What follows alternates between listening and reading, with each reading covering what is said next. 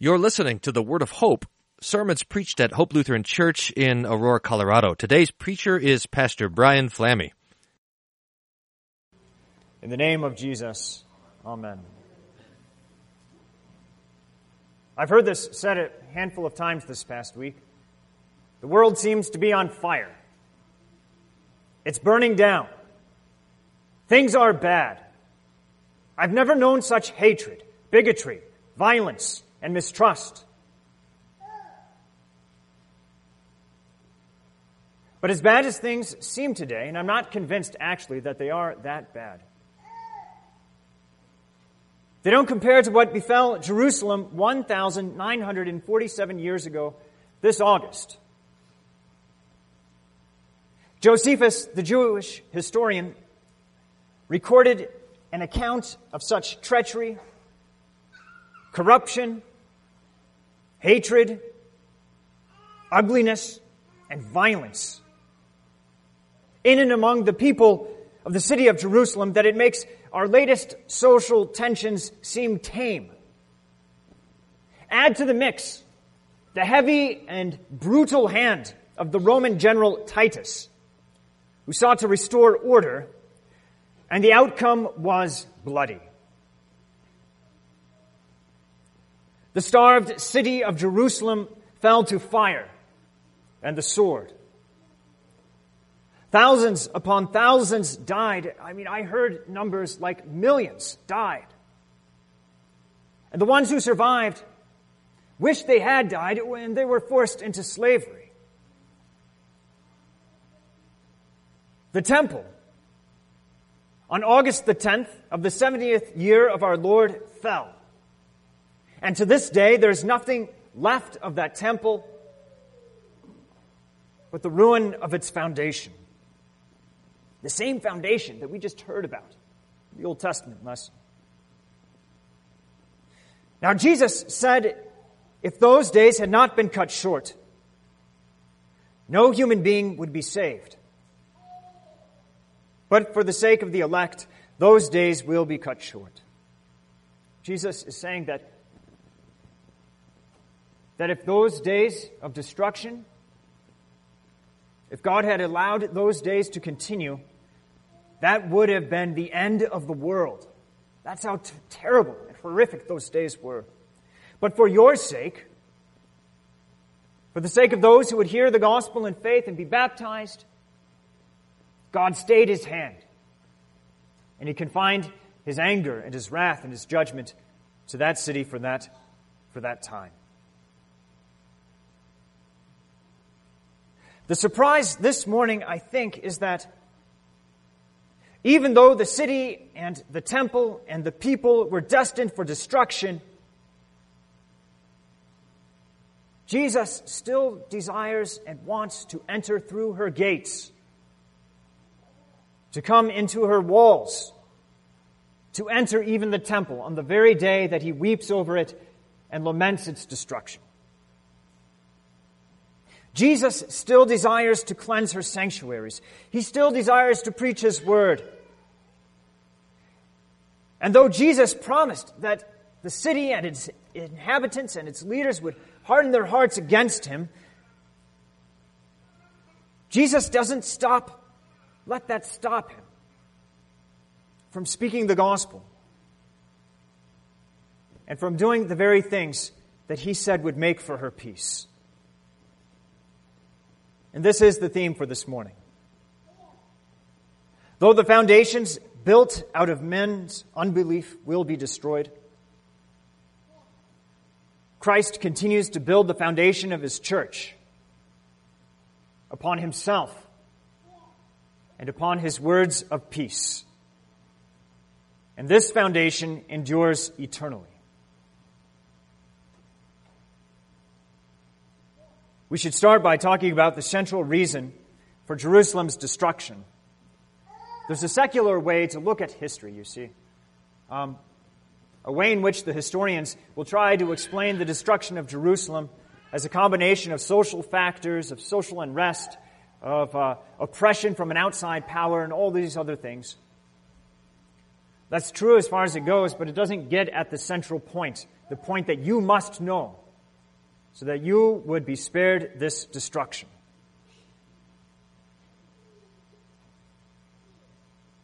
You see, it wasn't really the treachery and the malice and the corruption of the people and its leaders that led to their overthrow. It was their unbelief. The perversity of their ways was only a symptom of this much greater problem. And this is what Jesus is stabbing at when he says to them, with tears in his eyes, "Would that you, even you, had known on this day the things that make for peace. But now they are hidden from your eyes. Your enemies will not leave one stone upon another in you, because you did not know the time of your visitation." Jesus is not weeping because of the sufferings that he will endure.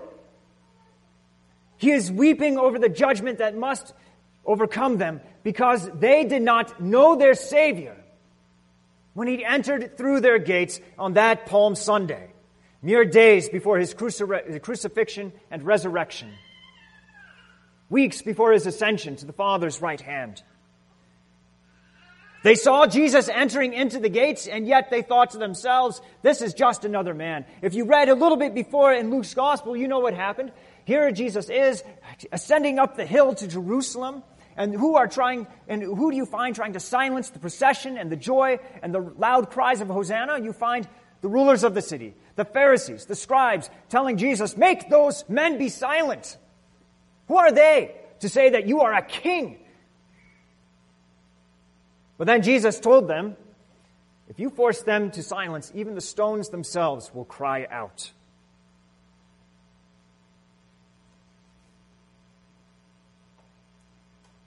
Jerusalem was destroyed because they did not receive their Savior with faith.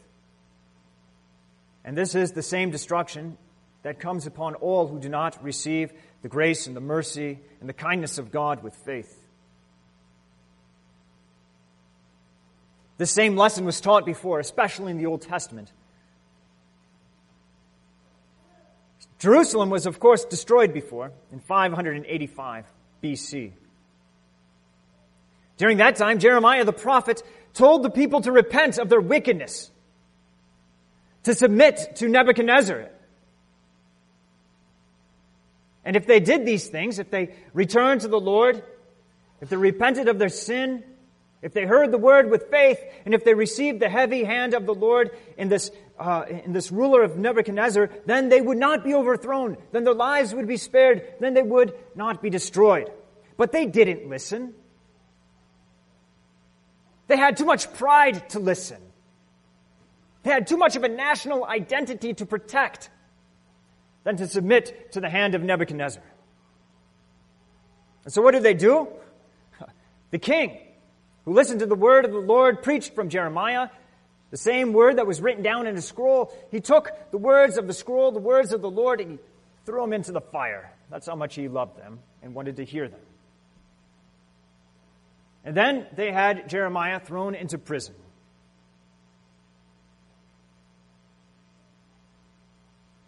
Destruction followed. Even if you think back to the great prophet Moses, we see this example of how even he was blasphemed and despised, that he would preach the word of the Lord and the people still would not hear him. They hardened their hearts against him. They made a practice of it. The same people who saw the salvation of the Lord in coming through the Red Sea. When they complained against the Lord's salvation and the preaching of this salvation, the Lord sent upon them destruction as well, this time in the form of fiery serpents. It is a hard lesson, but it is also a clear lesson, and one that we cannot escape. The rejection of the Lord and His Word leads to death. And especially today, we're reminded that it doesn't happen all at once. The destruction to come, the judgment to come.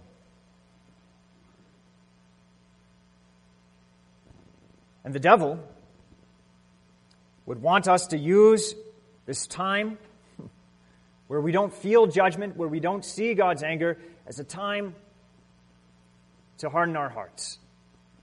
This is the preaching of the devil. He says, "Oh, I've just sinned." But God he just didn't punish me, did he? No, he didn't. Well, maybe God doesn't actually care about my sin. Maybe he doesn't even see my sin. Maybe God doesn't really know the anger that I have in my heart towards other people sometimes. Maybe God doesn't see when I look at another woman. Maybe he doesn't know where my mind goes in thoughts of lust and temptation. And if God doesn't see, maybe there truly isn't any kind of anger or judgment. Maybe those things that are called sins are really nothing at all. Maybe this is actually how I ought to live my life according to my very base desires. Maybe that, in fulfilling that, is what leads to true happiness. You see, this is how the devil would preach. That if we don't feel judgment right now, then it must be a long way off, if non-existent. But in beginning to practice sin this way, right, we harden ourselves. So the preaching of God's law doesn't sink in as deep the next time. That the sin that we found hard and even shocking to do before now becomes easy and light. We make friends with sin, and we soothe our consciences with false comfort.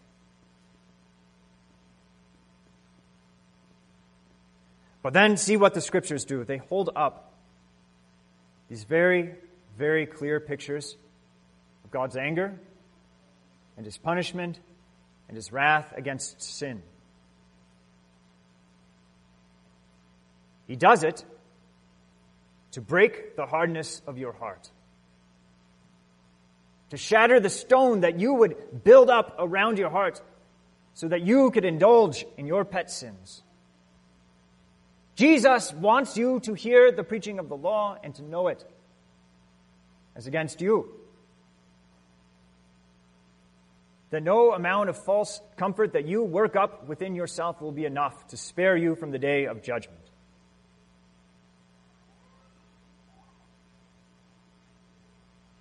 Jerusalem was hardened. They scorned Jesus and the Scriptures long enough that they didn't see the fulfillment of the Scriptures, even as he rode through David's royal gates on a donkey. And though their punishment wasn't immediate, it took, 3 decades yet to come? Still it did come. Just as Jesus promised, as we heard today in the Scriptures.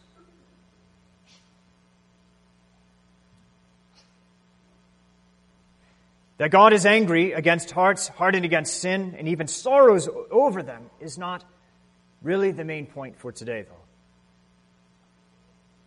The main point is what comes next. Jesus doesn't dust his feet off and say, "Well, Jerusalem, you've made your choice. See you later." He enters Jerusalem. He goes in that hour to the temple. And even though this Jerusalem is doomed, Jesus plants the foundation of a new and a better Jerusalem, of a new and better temple, where you and I and every Christian and every person who is saved will come and worship. In some ways, we might be able to look at Jesus entering into the temple as a picture, a little picture of the judgment that was about to come on Jerusalem, 30 or so years later. What does he do? He comes in, and in anger, he drives out those who sold. He drives them out. Why does he do that? It's because the temple is for hearing the word of God. It's for prayer. It's for receiving from God mercy. But these men have turned it into, as Jesus said, a den of robbers, a den of thieves.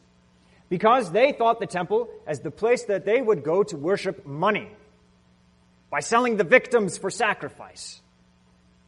They thought that they could satiate their greed within the courts of the temple, and Jesus would have none of it. That is not why there is a temple upon the earth. The temple is upon the earth not so that men could indulge in their sacrifices for the sake of money, but that rather they would indulge and be satisfied by the sacrifices of God for their salvation.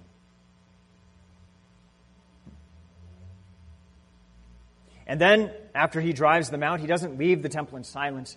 What does Jesus do? He preaches daily in the temple. He preaches within the courts of these stones that would fall. In not much time, the city and its residents would be no more. But Jesus, in this day of his visitation, remains, and he holds forth the mercy and the kindness and the love of God for sinners.